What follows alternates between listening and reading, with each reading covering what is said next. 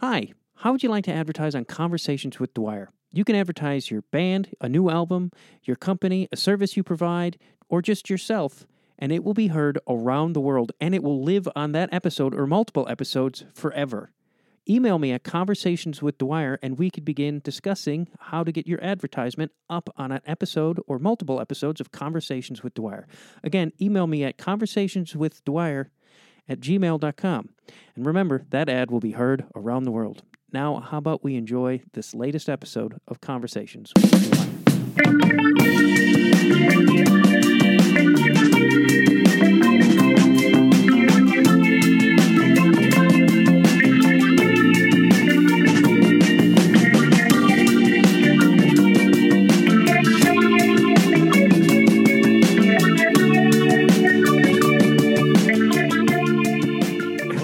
Welcome to Conversations with Matt Dwyer. I'm Matt Dwyer. This is a music podcast, and speaking of music, that song that played me in is called Nuestra Victoria from the album Hella Love, and that's by the band Marinero.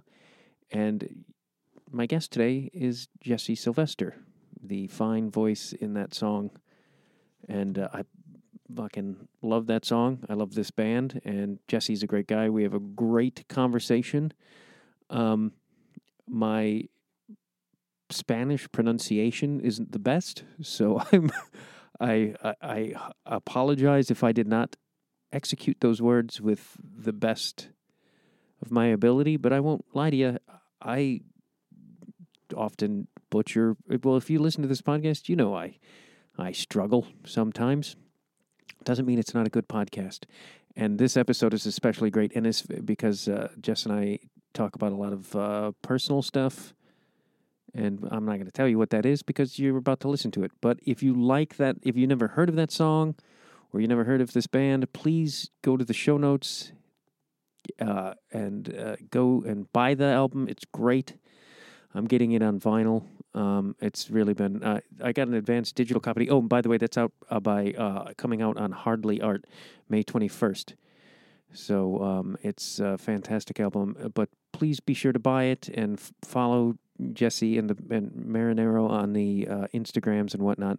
All that's in the show notes, just like all my things are in the show notes. You can go to mattdwyer.com or go to my Instagram, Conversations with Dwyer, and you can see who past guests have been or who our upcoming guests are. I have a lot of great upcoming guests, like Lou Barlow, I believe is next week. Infamous, legendary Lou Barlow. And I've had like Wayne Coyne from the Flaming Lips. The list is long. Please check out my library as well. And if you want to become a Patreon subscriber, you could listen to Jesse and I talk for free, or you could go and watch it, and you get some extra content. There's always extra content on my Patreon. You get a little pin if you join that was designed by Charlene Yee. There's always, and I also do a podcast solely that lives on my Patreon where I talk to comedians about music, and it's a lot more laughs. Not that this hasn't got a lot of laughs, but, you know, I'm talking to comedians, and they tend to make jokes. I think that covers everything. I hope you enjoy this episode. It's really great. Again, please buy the album, May 21st, Hardly Art. Hella Love is the name of the album, and please enjoy my conversation with Jesse Sylvester. Goodbye, God bless Golden Bay. This is... We were talking about addiction, and I know like we've messaged about it, but I was wondering, do you think there's an association with drinking and sort of toxic masculinity or just masculinity? Maybe, yeah, for sure. I mean, at least in my experience, I like when I talk about models and like what you grow up seeing, you know, and like my mom's side of the family is more on the West Coast, and my dad is from the East Coast. So I came from like a mixed, like biracial family. My dad's like Irish from Massachusetts. So we didn't really see too much of their family, but the family that we had out here, or the family we had in Mexico, I just remember like loving my uncles, but they were like the cliche, like, alcoholic, very emotional when they're drunk, or I don't know, like a lot of pride, you know, in our family. You know, you'd hear stories about like how like a family member shot someone because they said that they farted or something like that, like something crazy, like stories like that. You're like, so much pride, you know, and like, so like what, like, is that the Irish side? Think it could actually be both. Yeah. Cause I think they're really similar. You know, you have like Catholic guilt and good sense of humor on both sides, but on the Mexican side actually, yeah, I think it, toxic masculinity having to do with being connected to alcoholism. Yeah. Cause I think that it's just suppressing, you know, it really is just suppressing like communication or vulnerability or, you know, it becomes a crutch for people. For me, at least, you know, from what I've seen, like within my friend groups, like we weren't having like intimate conversations or like vulnerable conversations. We were essentially just like, just talking, you know, it's the last place for like the juxtaposition of toxic masculinity, which is like, I think emotional matureness, you know, or emotional maturity. But yeah, I think that as far as for me, the models, you know, I've seen alcoholism is definitely in my family. And I think that like, with, I guess the Mexican side specifically, there's this like this cultural ideal of like machismo or like being macho. And I think with that, there's a lot of pride and like a lot of, there is a lack of communication, like showing weakness, I think, and expressing yourself. And at least that's what I've seen in my family personally. Yeah, it was my grandfather who owned bars in Chicago made it, and he took me to bars as a kid, and so I had this like nostalgia about old bars, and like he would let me drink when we were fishing, which is, at the time people were like, oh, that's hilarious and cute, but it's like, you fucked me up, man. It's like, you made it look cool. Oh, yeah. You definitely, yeah.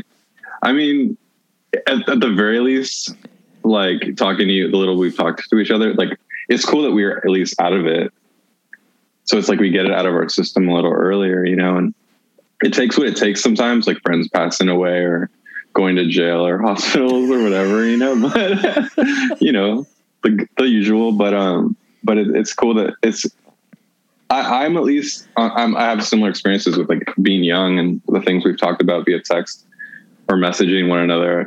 We talked a little bit about like me drinking earlier on too, and bars at a young age. And, but yeah, it's good that we got out of our system a little bit earlier too, I think. Yeah. Some people are still in it, you know, it's like the hard thing is I think just being able to be self-aware enough to like look at yourself and realize like, oh, maybe there's a problem here. And I think that's a huge step for a lot of people. I mean, I think a lot of people can admit like, I think there's a problem here, but like the next step of like, you know, either seek help or ask for help or, you know, open lines up for, you know, surrendering is what they say, you know, but, yeah, a part of it was for me is I don't want my kids to go down the road that I did, or I don't want to set like, because I have 2 daughters, I don't want to set the example of like, here's the guy who should be in your life, the drunk fucking. yeah. But you have a better insight than this. I don't have any children, but you know, you have the classic scenario. So this is more of a question. Do you have the classic scenario of like a parent who might be like, who might be a musician, right? And then the kid to rebel, like does the opposite in a way, you know, it's like, and then some parents, you know, it seems like they have a good communication with their kids. And, so, you know, some parents like smoke weed with their kids. I don't know. Like, it's just, do you feel like it seems like one of those things that's so hard to even anticipate or control, you know what I mean? Like if you're going to innately you might possibly get like a rebellious kid that'll just do the opposite of whatever you do. If she joins a sorority and becomes a right-wing Christian, yeah, then she's rebelled against me. Yeah, exactly. But it's like, it happens. But you know, I know like just a lot of the women I've known have married their dad in a lot of ways. And it's not my wife. I couldn't be more different, but I just don't want to, like, I remember reading my kid bedtime stories with like tequila on my breath and being like, is she going to associate that smell as I associate the smell of taverns, bring up like nostalgic feelings? Yeah. Okay. That's a crazy cunt. But I don't want to associate that smell with love. I know that might sound crazy, but that just seems... No. That makes complete sense to me, man. Like, put it that way. Because you said to me that you were drinking in a bar in Mexico when you were 12. Yeah. And like in my head, I had this image of you like by yourself, almost pretending to be... Were you by yourself? No, I was like with a local kid. So like we're talking like a really small town in a pueblo, and like it's like where my family's like from. Like my mom wasn't born there; she was born here. But my grandmother was born there. That's where that's where we would go visit at a young age, and it's about 3 hours away from like one of the biggest cities in Mexico, in Guadalajara. And like, so I remember earlier on, like I would hang out with my uncles, and they would have like friends of the family or people that would like help them out with like my uncle had like a bunch of horses, he had a bunch of goats, he had like a bunch of cows and stuff, and he had like local people that would help him out with stuff. And there happened to be like a local kid that was like a couple of years older than me, and like we were hanging out together a lot around the age of 12. And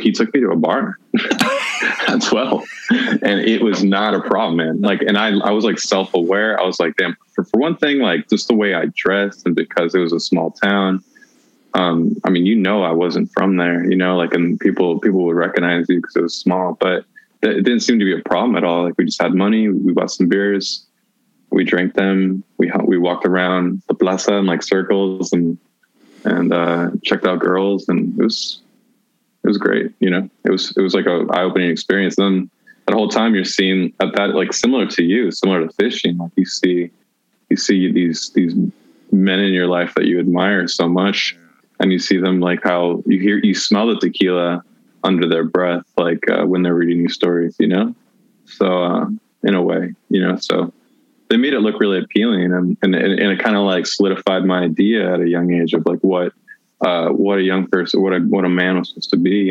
so it didn't work out. Yeah. I mean, honestly, I quit a couple times. I quit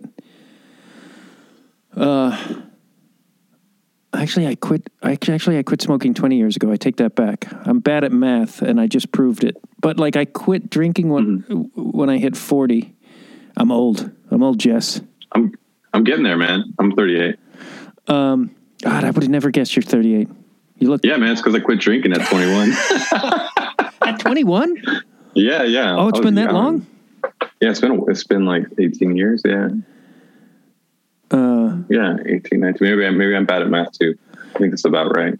Yeah, I quit for 2 years, and then I was like, I got this, and then I didn't have it. But I... Yeah. But it, yeah, did you just do a cold turkey? I did. I went cold turkey. I went cold turkey both times. The last time, which was recently, my wife just said, like, brought up health things, and I told you my friend passed away, and I was like... And it wasn't like before, where I think I lamented it, and like I would still romanticize it in my head. But I was just... This time I was like, yeah, fuck this. Like, it wasn't even like... It wasn't even a question. It was just like, yeah, I got other things to do. It's like, yeah. Do you feel creatively that because I feel like there's that mystique of people who say, like, oh, like Charlie Parker is a fine example of like, well, he probably wouldn't have been able to play. And it's like, that shit was to me, it's like, that was there. And then I often like to point to Tom Waits. It's like, Tom Waits got fucking weird and crazy after he quit drinking musically. Yeah. It's like, and like you hear about Stevie Ray Vaughan and stuff like that too, or like guys, when they get sober, they kind of like lose their spark a little bit or something. But like, I mean, most musicians in reality, like burn out really quick, the ones that we really love, and so, at least we could study history a little bit. But I mean, I think there is this romance to it, but I got sober when I was 21, and there was that alluring romance, of course. And that's like being a young person that's playing music, that gives you free reign to like be a shithead and just be, hurt yourself. And if you're a person like me that like has zero moderation, then it's just it got to a point where like there wasn't any room for the art and creative stuff, and so it just took over completely. And it took a while, honestly, from like 21 till I was really able to be confident or gain confidence. And that's a process. And, you know, just feeling comfortable and learning to find my voice again, or not just like singing, but like my own, just figure out who I am, you know, after like just being really repressed, I think, and numb to the world, you know? So, it took a lot of different haircuts. It took a lot of different hairstyles, you know, music styles, weird bands that you've never heard of. And luckily MySpace doesn't allow you to hear them anymore. But yeah, it took a while to get where I'm at today. But I think that with creative stuff, just like any craft, I feel like with time and practice, like I just feel more comfortable doing it now. And there's less of that critical stuff that goes on when you're just like really, you hear a lot. I talk to a lot of artists about it constantly, about being critical and hard on yourself, beating yourself up about it, being afraid to show people stuff. And, you know, that's there with or without alcohol most of the time. And for me, like it just took time to get more confident, more comfortable with and enjoying the process of making music more. And like the last record, Hell Love, was just kind of like, yeah, it was just every record feels a little bit stronger, and it builds.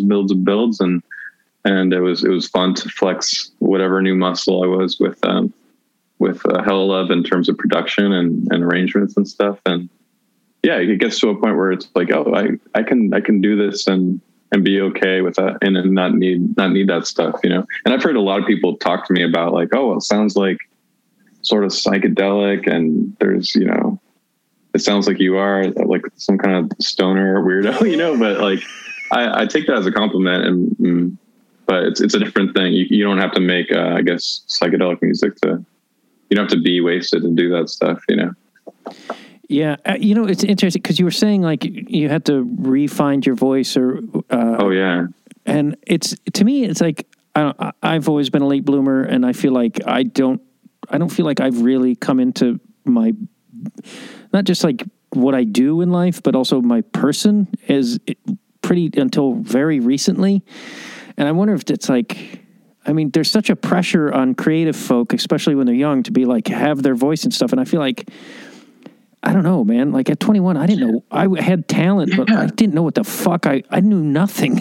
It's like, yeah. I mean, I agree with you. I mean, you look around and I agree with you. So it's like you look around and you look at all these people, not to be like not to generalize and to sound insanely critical, but like we look at like a lot of people that have these platforms that as musicians, and it's like, you know, is there a stereotype of drug alcoholism or drug addicts or people who might not fully know themselves yet, you know, and be musicians, like that might be a possibility, you know, but you know, to each their own, and like people's journeys are different, you know. I know I didn't have anything figured out really at that age, but people are different though, you know, people learn at their own pace, you know, but I think most musicians I know, you know, personally, like within my world, I can say that like there's a few people who are on top of their shit and responsible people, but I think for the most part, like a lot of people deal with, you know, like they're like giant babies, you know? Yeah. I mean, I'm amazed when there's like a artist of any genre, I guess, or form that is 20, 21, who has a realized vision of what they do. But then, like you said, it's like a lot of bands and people burn out. And it's like, there's a reason a lot of bands only have 3 good albums. It's because they're fucking 21. It's like that's a lot to juggle for any person of it any. Could be being that age, like dealing with certain pressures that they weren't used to, like getting more and more of an audience, or having more pressure to where a lot is put on a record, maybe, you know. And I don't have really much experience with that, but it's just all theoretical, you know. But yeah, you can see how, and all that stuff, you know, it just starts to spiral, and you know, the reliance upon like these substances to feel better becomes more and more necessary. Did you like, you know? Because you were like, where did I always am like paranoid that I'm not going to be able to read my own handwriting. Shit, what was the band that you were in? Violent Change, or any of those. Yeah, Violent Change. Was that sort of? Did you feel that was your voice in those bands, or? Well, the thing with most bands I feel like I've been in, I have had more. I feel like more of a voice, especially the bands that I've sang in. You know, but with Violent Change, it was like kind of one of those creative. It's one of the few bands I've been in where I've just been. I approached playing bass in a band as like a fan, and the songwriter in that band, Matt Bliley, like to this day is like one of my favorite songwriters. You know, his chord changes, his melodies, like he's someone who I've known since high school. We've played music together we've known of each other, and as far as we've grown up together in a ways. But Violent Change, when I joined that band in about 2013. I joined as a fan, you know, and I was completely fine with that role of just coming in and being the bassist and just doing what the songwriter wanted. And I understood my role with that and I was happy to do it for a number of years. But yeah, he's a great songwriter. And it was also just to be around someone like that and pick apart the material was really helpful for me as a songwriter as well. When did you start veering more towards it being your thing? You like when I started to focus on like my solo music? Yes. Oh, okay. Well, let's see. In about 2010, I started a band with a friend in Mexico that was really inspiring for me in terms creatively. And that band is called Francisco y Madero, and it was just a 2-person thing. And we just did a lot of really cool things that were different than what I was used to playing, a lot of different styles of music and experimenting with electronic stuff. And then it just kind of helped me develop confidence with that project. And then in about 2016, I think I came out with my first like little EP for Marinero. And that was like all recorded. Everything but the drums were all recorded like in my bedroom, and I was just using like plugins and but yeah, it was like my first attempt to do something solo. And when I look back on it now, you know, you can hear the Tim Presley in it, in my opinion. You can hear like the White Fence, and I think that's kind of what for me that was kind of going on at the time. That were local bands that I was into and that stuff, and I think I was like doing something that was unique to me, but at the same time, I was doing it under this kind of characteristics of some of the garagey type stuff that was going on in that stuff. And I think it was just kind of a safe step in the direction of just making music and putting myself out there. And then by the next record, I was doing something completely different and kind of doing like I guess more like 60s inspired sort of Beach Boys sounding stuff. And then since then, like almost every record has kind of like morphed a little bit more and more. But yeah, I'd say I'd started really feeling confident about, each album, man, has been a process, Matt. You know, like when by the second, third album, I felt better about it, the process and making music and more confident in myself. And the last one really was special, like going to Mexico and recording with a bunch of friends of mine and just being able to have that experience under a really short amount of time. And, you know, the songs aren't perfect looking back, but it was just like, it's perfect. It was perfect. Like encapsulation of like that period and like that era and like what was going on in my life. And it just gave me more confidence to do this record. You know, it's like each one kind of boosts kind of like either the experience itself and walking away from it as an artist or creative person and looking at it and saying, oh, we did it, you know, this is what I'm going to do next time, or I'm going to learn, maybe I'll try more of this or add or push myself to try different styles or whatever. But yeah, it's like each record, I think the process of making things has just made me more and more confident. And I'm not saying like I'm always confident about things, but I think as a generalization, like, yeah, I'm enjoying what I'm doing now, you know, and I'm trying to learn from it and do better, you know? Yeah, that seems, I don't know, I was talking with a friend of mine earlier today about the difference between like career and enjoying, and he struggles a lot with like being like, I got to do career stuff, and it's like he lost, in my opinion, he's lost his sense of fun. Granted, he has to make money because he has a huge thing to take care of, but it's like, wow. I don't want to, I don't know, like losing that sense of fun seems like creative death to me. Me too. I mean, because I think like, because like I'm not used to really making any money from this. You know what I mean? And like, it's pretty silly if I really think about like why I do this. I don't have a real solid explanation for you, except for it's just this feeling that I've intermittently chased throughout my life, and it's just some reason I just love doing it so much, and it's crazy in some ways, but for me, I have to love it. If it gets to a point where, if I don't love it anymore, that would be crushing, but and something happens to me, I have to figure something else out. But it was like, I was still trying to find some way to do it, if I like lost my hearing or something, like who knows what I would do, but I don't know, like I'd still want to be involved somehow. I don't know. I can't explain it, but yeah, I wouldn't do it for any other reason. I think that would also put too much pressure on it if you were really just trying to be successful at it. And I see that with certain friends of mine too, like both in the Bay Area, mostly out here, I think in LA, but yeah, I think people aren't doing it to like make a lot of money. Like at least my friends in the Bay Area, I don't feel that it's like this. There's this veneer or like this facade of like we're trying to make it. I just feel like there's genuinely a lot of my friends in the Bay Area were just really enjoying what they're doing. How long have you been in LA? Not long. I moved here in October. Oh, wow. So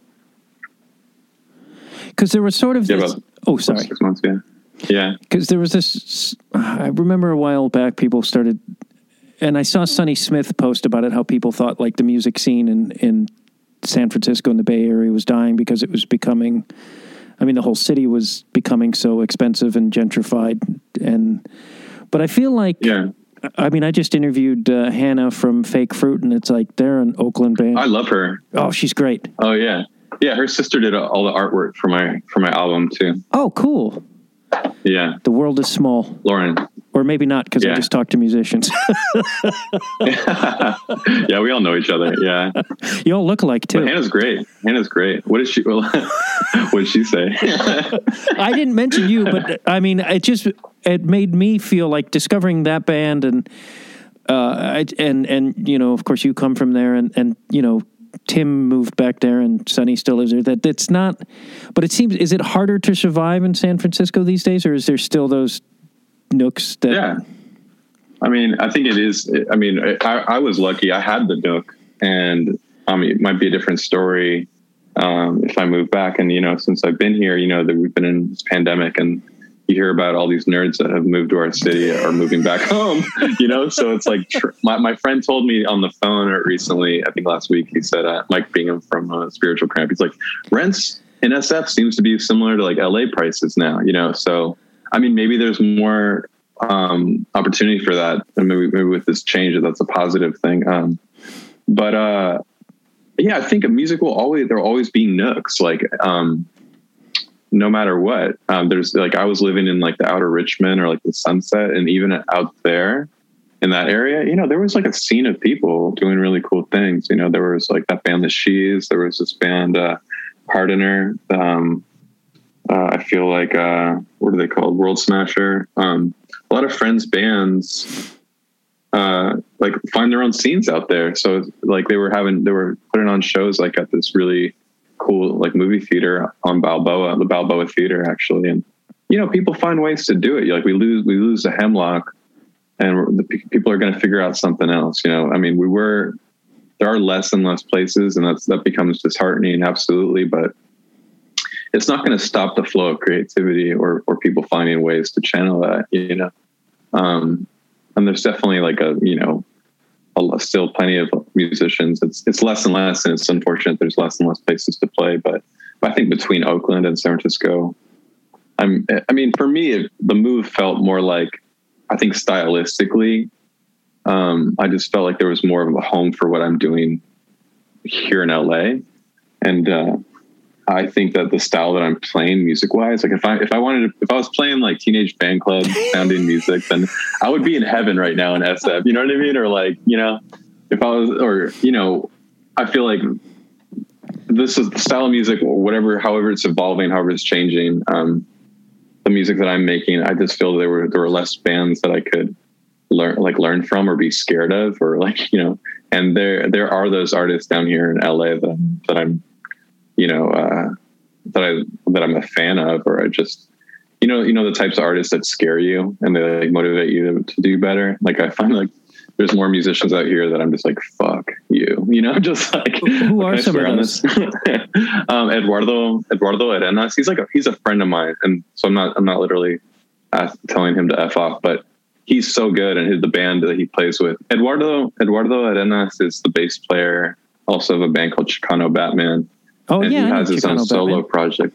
Exactly. There's like one main singer that plays the organ, and then there's like the bass player that sings a couple songs, maybe on close to each record, and then so he has his own solo project. And I mean, the few times I've seen them play, I felt so blown away with like the musical risks they take and the chances, like the kind of styles that they're kind of combining, and the energy and just the musicians that are involved, you know, like LA has a different level of like professionalism. I mean, in terms of people being responsible for their craft out here, than, you know, out in SF, you know, you don't have to you can get away with not bringing a tuner to practice, you know.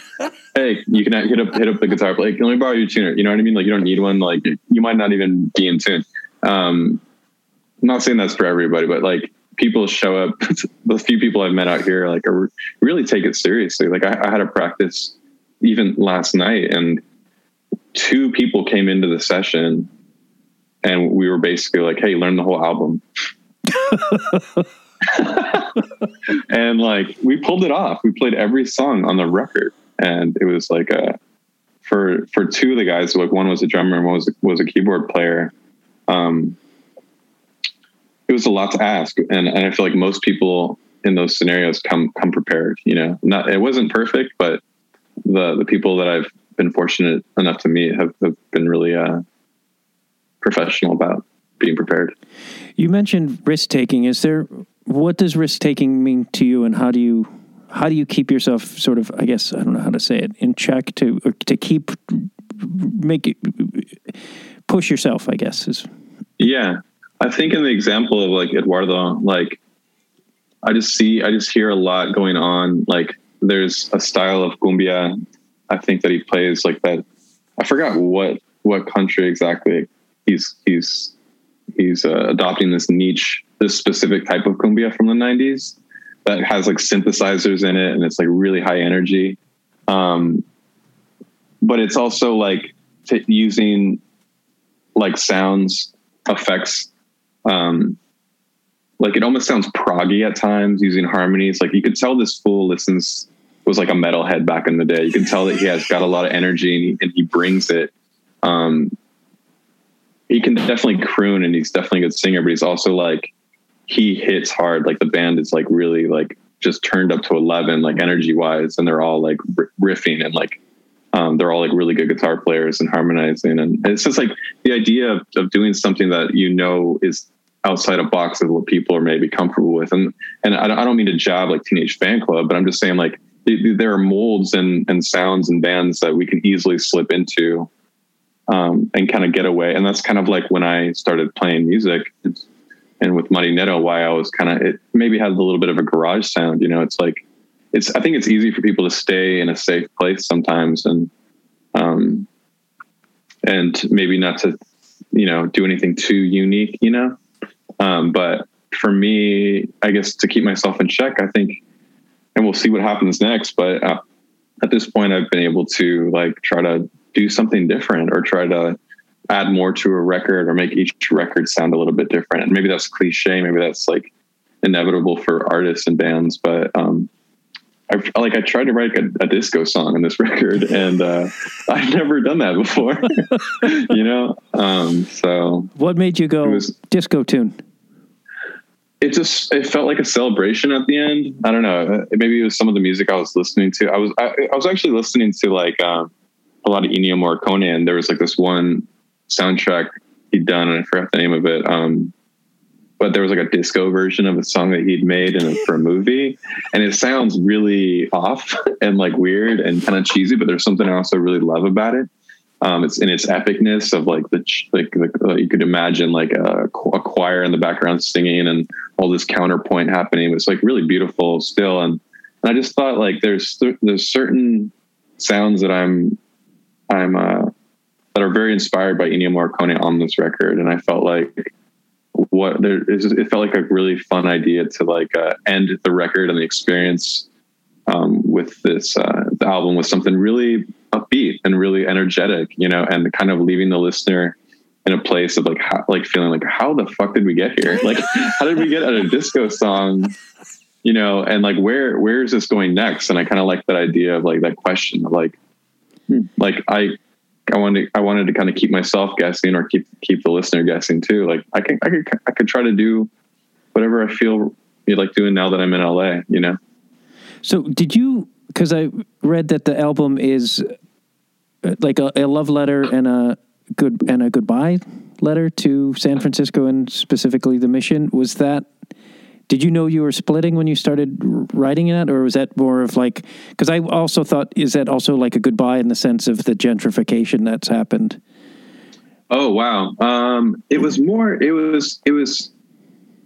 when I mapped out the whole record earlier on, and this is before I dived deep into the lyrics. What I did was I basically like, and I try to do this with every album. I try to like map out these rough song ideas, demos, and string it all together and create like the whole set, like track list earlier on without really delving into it. And then just from like listening to the music and getting a sense of the vibe and where I was at that point, knowing that I've been wanting to move for a long time, I just realized like it occurred because I wanted to have like an overarching theme with the record. I wanted to have like a way to create a narrative with it instead of just having song by song.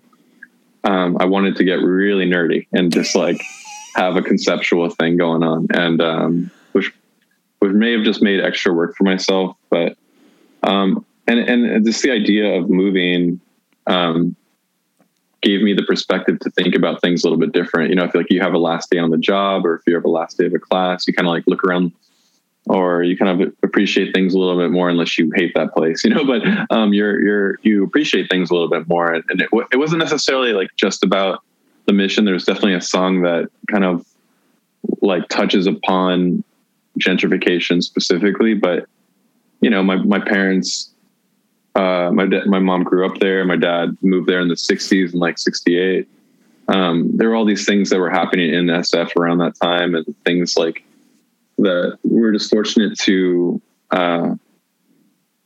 be a part of historically, in that city. And it just gave me some perspective to kind of like maybe talk about my personal history, my experience, my parents' history, some of the things that were going on in my friends' lives at the time. I just wanted it to be like a little snapshot of where my life was at, and just like kind of a way to say goodbye, not necessarily to like a city that is being like taken over by gentrification, but it was more so just to like, I just wanted to leave everyone with like a really warm hug, as like corny as that sounds, but doesn't sound corny. I don't know. It's such an interesting city because I've been going there. The first time I went there was like 94, and I fell in love with it. I was there for 2 weeks working. Oh, nice. And most of it was just dicking off and getting loaded, to be quite honest. Nice. That's a good city for it. Yeah, and it was like back then it was like, you could still find seedy rumble tumble like bars, and I couldn't even tell you where my friend took me, but it was like a really filthy punk bar, and it was fucking awesome. But nice. But I feel I got married. Maybe Benders. Maybe. I remember, I don't know, I was pretty loaded. But and my wife and I got married there, and I guess technically my nice. daughter was conceived there. And if you really must know, in a soaking That was a tub. good 2 weeks. No, I mean, Yeah, I'm just kidding. but I feel joking. like, I've always dreamed of living there, and I'm like, nope, that's not going to happen. Now it's like, it's insane. Right. Yeah. I have friends that are that I grew up with, they move to Portland or they move other places because, it's hard. It's impossible for them to actually enjoy their quality of life and live in the Bay Area, maybe that'll change. Maybe things will, with some of the changes that are happening with tech, and some of the downtown areas, but who knows? But yeah, I'm fortunate to still have family there, so I'll be able to visit and stuff. But yeah, I was fortunate to even live in that city. I had one of those little nooks or little pockets of rent control that was really fortunate. But As someone who grew up there and whose family is from there, how do you feel about when it changes to such, I mean, all cities change, but it fucking changed. Like, I think. Yeah. I mean, it sucks when you have family that can't afford to live there and places they grew up, you know what I mean? But my aunt couldn't be the one, she's such a positive person and she has every right to be fuck that place or fuck that changes, but she's the most hippy dippy, has the most healthy head on her shoulder, and she's just man, things change, I don't know why I sound like Tommy Chong, but that's kind of how she sounds anyway. But yeah, I mean, I think things are definitely out of my control. So I can't get too invested, and it sucks to lose certain things. And I think the song Nuestra Victoria it's an interesting song because I'm not blaming anything. I'm not saying fuck you techie or anything. I'm not taking that side necessarily. We're just talking about just remembering things, and honoring it through music. And with for me as a Bay Area native, I guess it's one of, and from traveling and playing music. I mean, these things are happening here in LA. These things are happening in Seattle. These things are happening in Portland. These things are probably happening all over the country to some degree. And it sucks to know people that are affected by it that can't be there anymore. But it's one of those things you would just kind of have to accept on some level, and try to make the best of it and try to remember and honor our history, and respect our history, and yeah. And it's also fun to make fun of people on scooters and, people drinking out of mason jars and stuff, painting birds all over shit. It's because I have always been of a low income. I have always lived in low income neighborhoods, and it's I've been pushed out of neighborhoods. And this dumb fucking town I live in now, we almost were getting pushed out of, and it's just and it's we want to raise our kids here, and then suddenly it's nope, got to go somewhere else. And it's and I have a monicum of that. I hope that's the right word, of an experience opposed to somebody who, grew up in the Mission. And is the Mission just totally a different world now?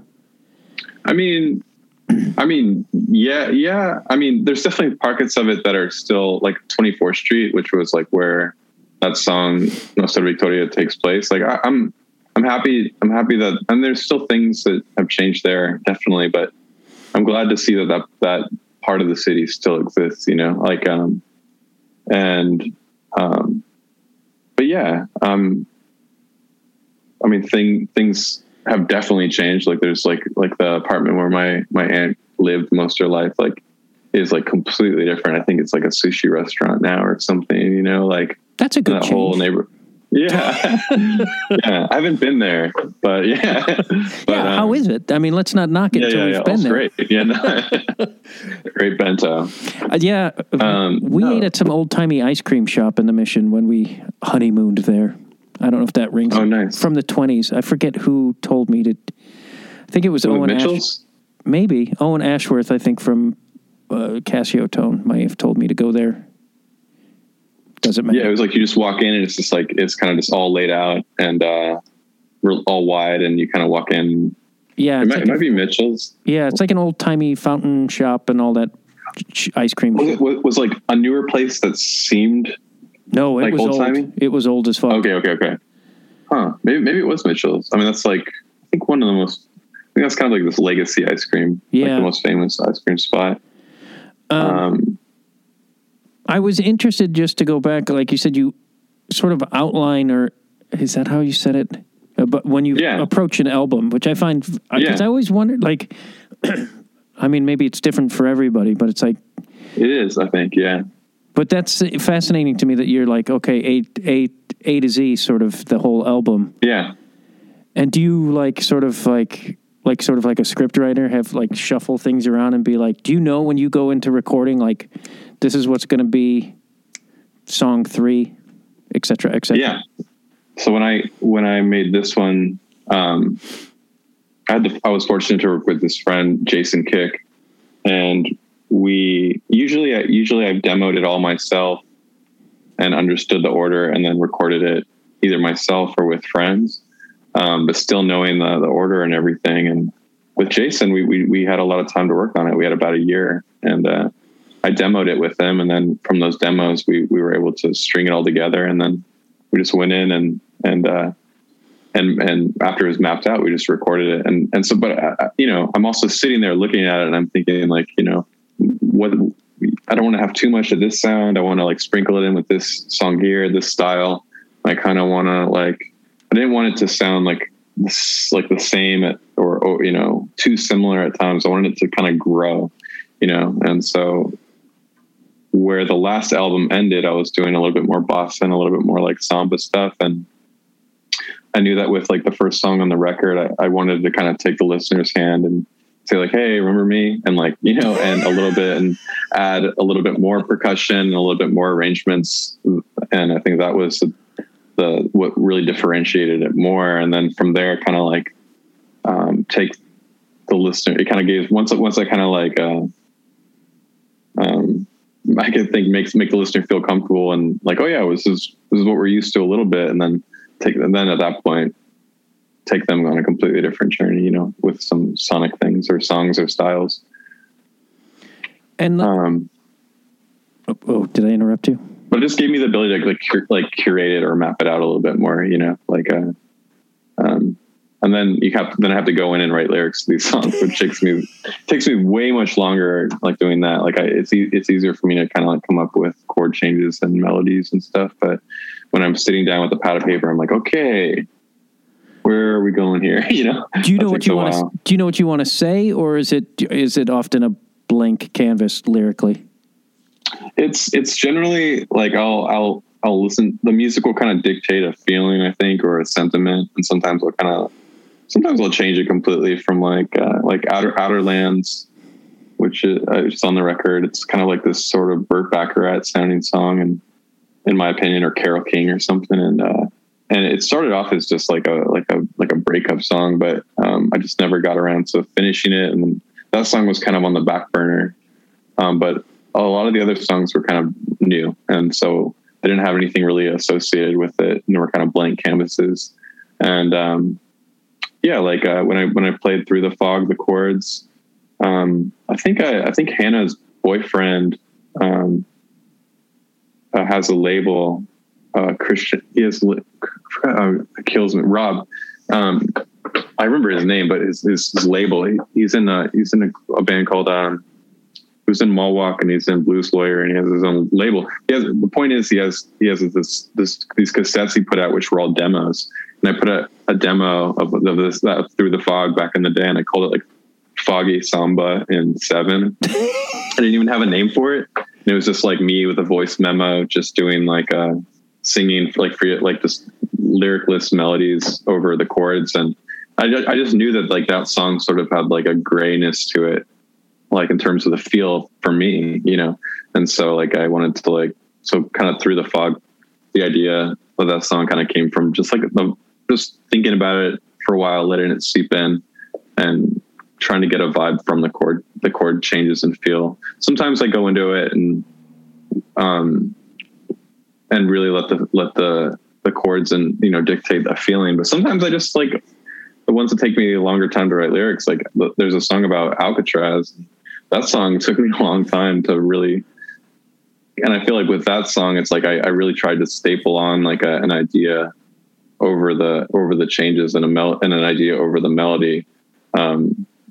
More so because I just wanted to get the sentiment out. You know, I wanted to get this story about Alcatraz over these chords, and it took me longer to kind of like come up with something when it didn't really originate from that place, you know. So it can kind of work in a few different ways. Listening to you talk too, and from the stuff, your influences in the music that you, I guess, reference is pretty wide variety. And like you said, Burt Bacharach and Enrico, who's now blanking, you know, the guy who did all the sound. Esquivel. Oh, well, Esquivel. Oh, Ennio Morricone. Yes. Yeah. I couldn't get it out of my mouth. Sure. And then also I found an article where you talked about like Los Freddy's, Los Angeles Negros, and Malo. Like you have this wide and wild array of influences that I think, I don't know, like a lot of people don't have. And like but it's like, I mean, I know some of it's obviously from your family, but like the 70s and all, where do all these, I don't know if this is too broad of it, but like, where does that all come from, so to speak? Yeah, I think it comes from, I think you nailed it. It comes from families, you know, it comes from like just because I grew up listening to some of those artists doesn't mean we weren't listening to Michael Jackson too, you know, like we were all listening to all the same stuff, plus a little extra just because of like maybe some culture. And then you find friends who, you know, who grew up in similar cultures who can turn you on to different stuff too. And I feel like my world's broadened, you know, since I've traveled and spent more time in Mexico. And I've developed more relationships with artists and friends out there and family. And there's just a lot that I feel like I was exposed to from friends and family out there. And, yeah, I mean, and then I just, you know, through being a musician, I've met a lot of really cool DJs, and I love talking to DJs. I love talking about music with them too. You know, I love collecting as well, you know? So, I guess it has mostly to do with family and just like similar friends that have similar maybe families or upbringing, or maybe just traveling has opened me up a little bit more too. But, you know, there's definitely some things I feel like aren't for everybody with certain groups of friends. In terms of if I'm driving and I'm going to put music on, I'm like, oh, I don't think this person would dig this, but I definitely like to have variety, you know, like a lot of my friends are rockers, and I've been a rocker, and, you know, and, so it's just, yeah, there's just so much good stuff to pull from, you know, and maybe it's because we also live in this era of just like it's not just listening to Live 105 or like the radio and like having our cassette loaded and waiting for our song to come on and pressing record and making our own mixtapes, you know, with these collage cassettes, you know, it's like we have anything we want at our fingertips, you know? Yeah. It seemed I grew up in a world that was very close-minded to different genres of music, and be it like the world being blatantly racist and homophobic, and where you know, disco was, you know, that it's like that disco demolition thing that happened that was in my hometown. God bless.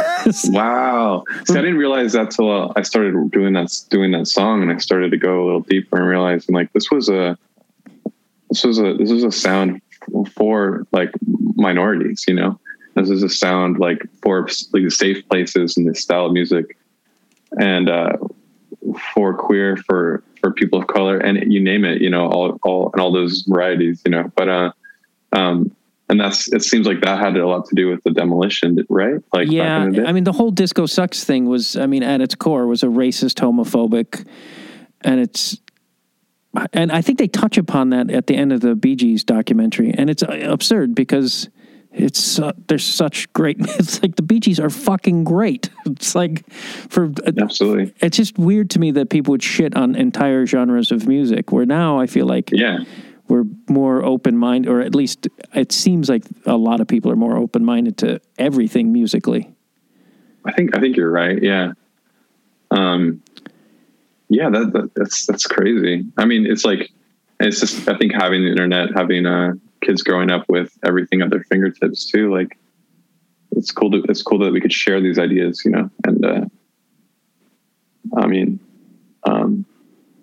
there's just so much that people can be exposed to now. And it's cool, like connecting with other people in different countries too. Like I found in Mexico, like there were certain things that like I don't know about, you know, just because I grew up in the United States, obviously, and there's certain things that they don't. But I did find like there was a lot of like some like newer contemporary underground artists like we were all into, or like shared a lot of like similar tastes and things like that. It was easy to connect and make music with other creatives in Mexico, even in a different country, because we were all listening to kind of the same stuff anyway, which is cool. Maybe I'm wrong, but at least this is my observation from living in Mexican neighborhoods most of my life, is that there is an appreciation for the culture and the history of the music. Whereas like my family, you wouldn't hear sitting around listening to Irish jigs and polka music. I listen to polka music, but it's like, but I would see, and like I worked in a bar that was owned by Mexican women for a long time. It's like the whole family listened to all the old and more like traditional music. And I was like, wow, that's fucking great that they keep that tradition alive, where at least in my world, we were like, fucking polka, that's idiot music. Being said, I still listen to polka music. I think nostalgia just plays a big, I talk about this a lot with friends, but nostalgia, I think, plays a role in aspects of the culture, like the Mexican American culture, which I could speak to more, you know, because it has its own identity that's different than being born in Mexico, and, you know, but there's a lot of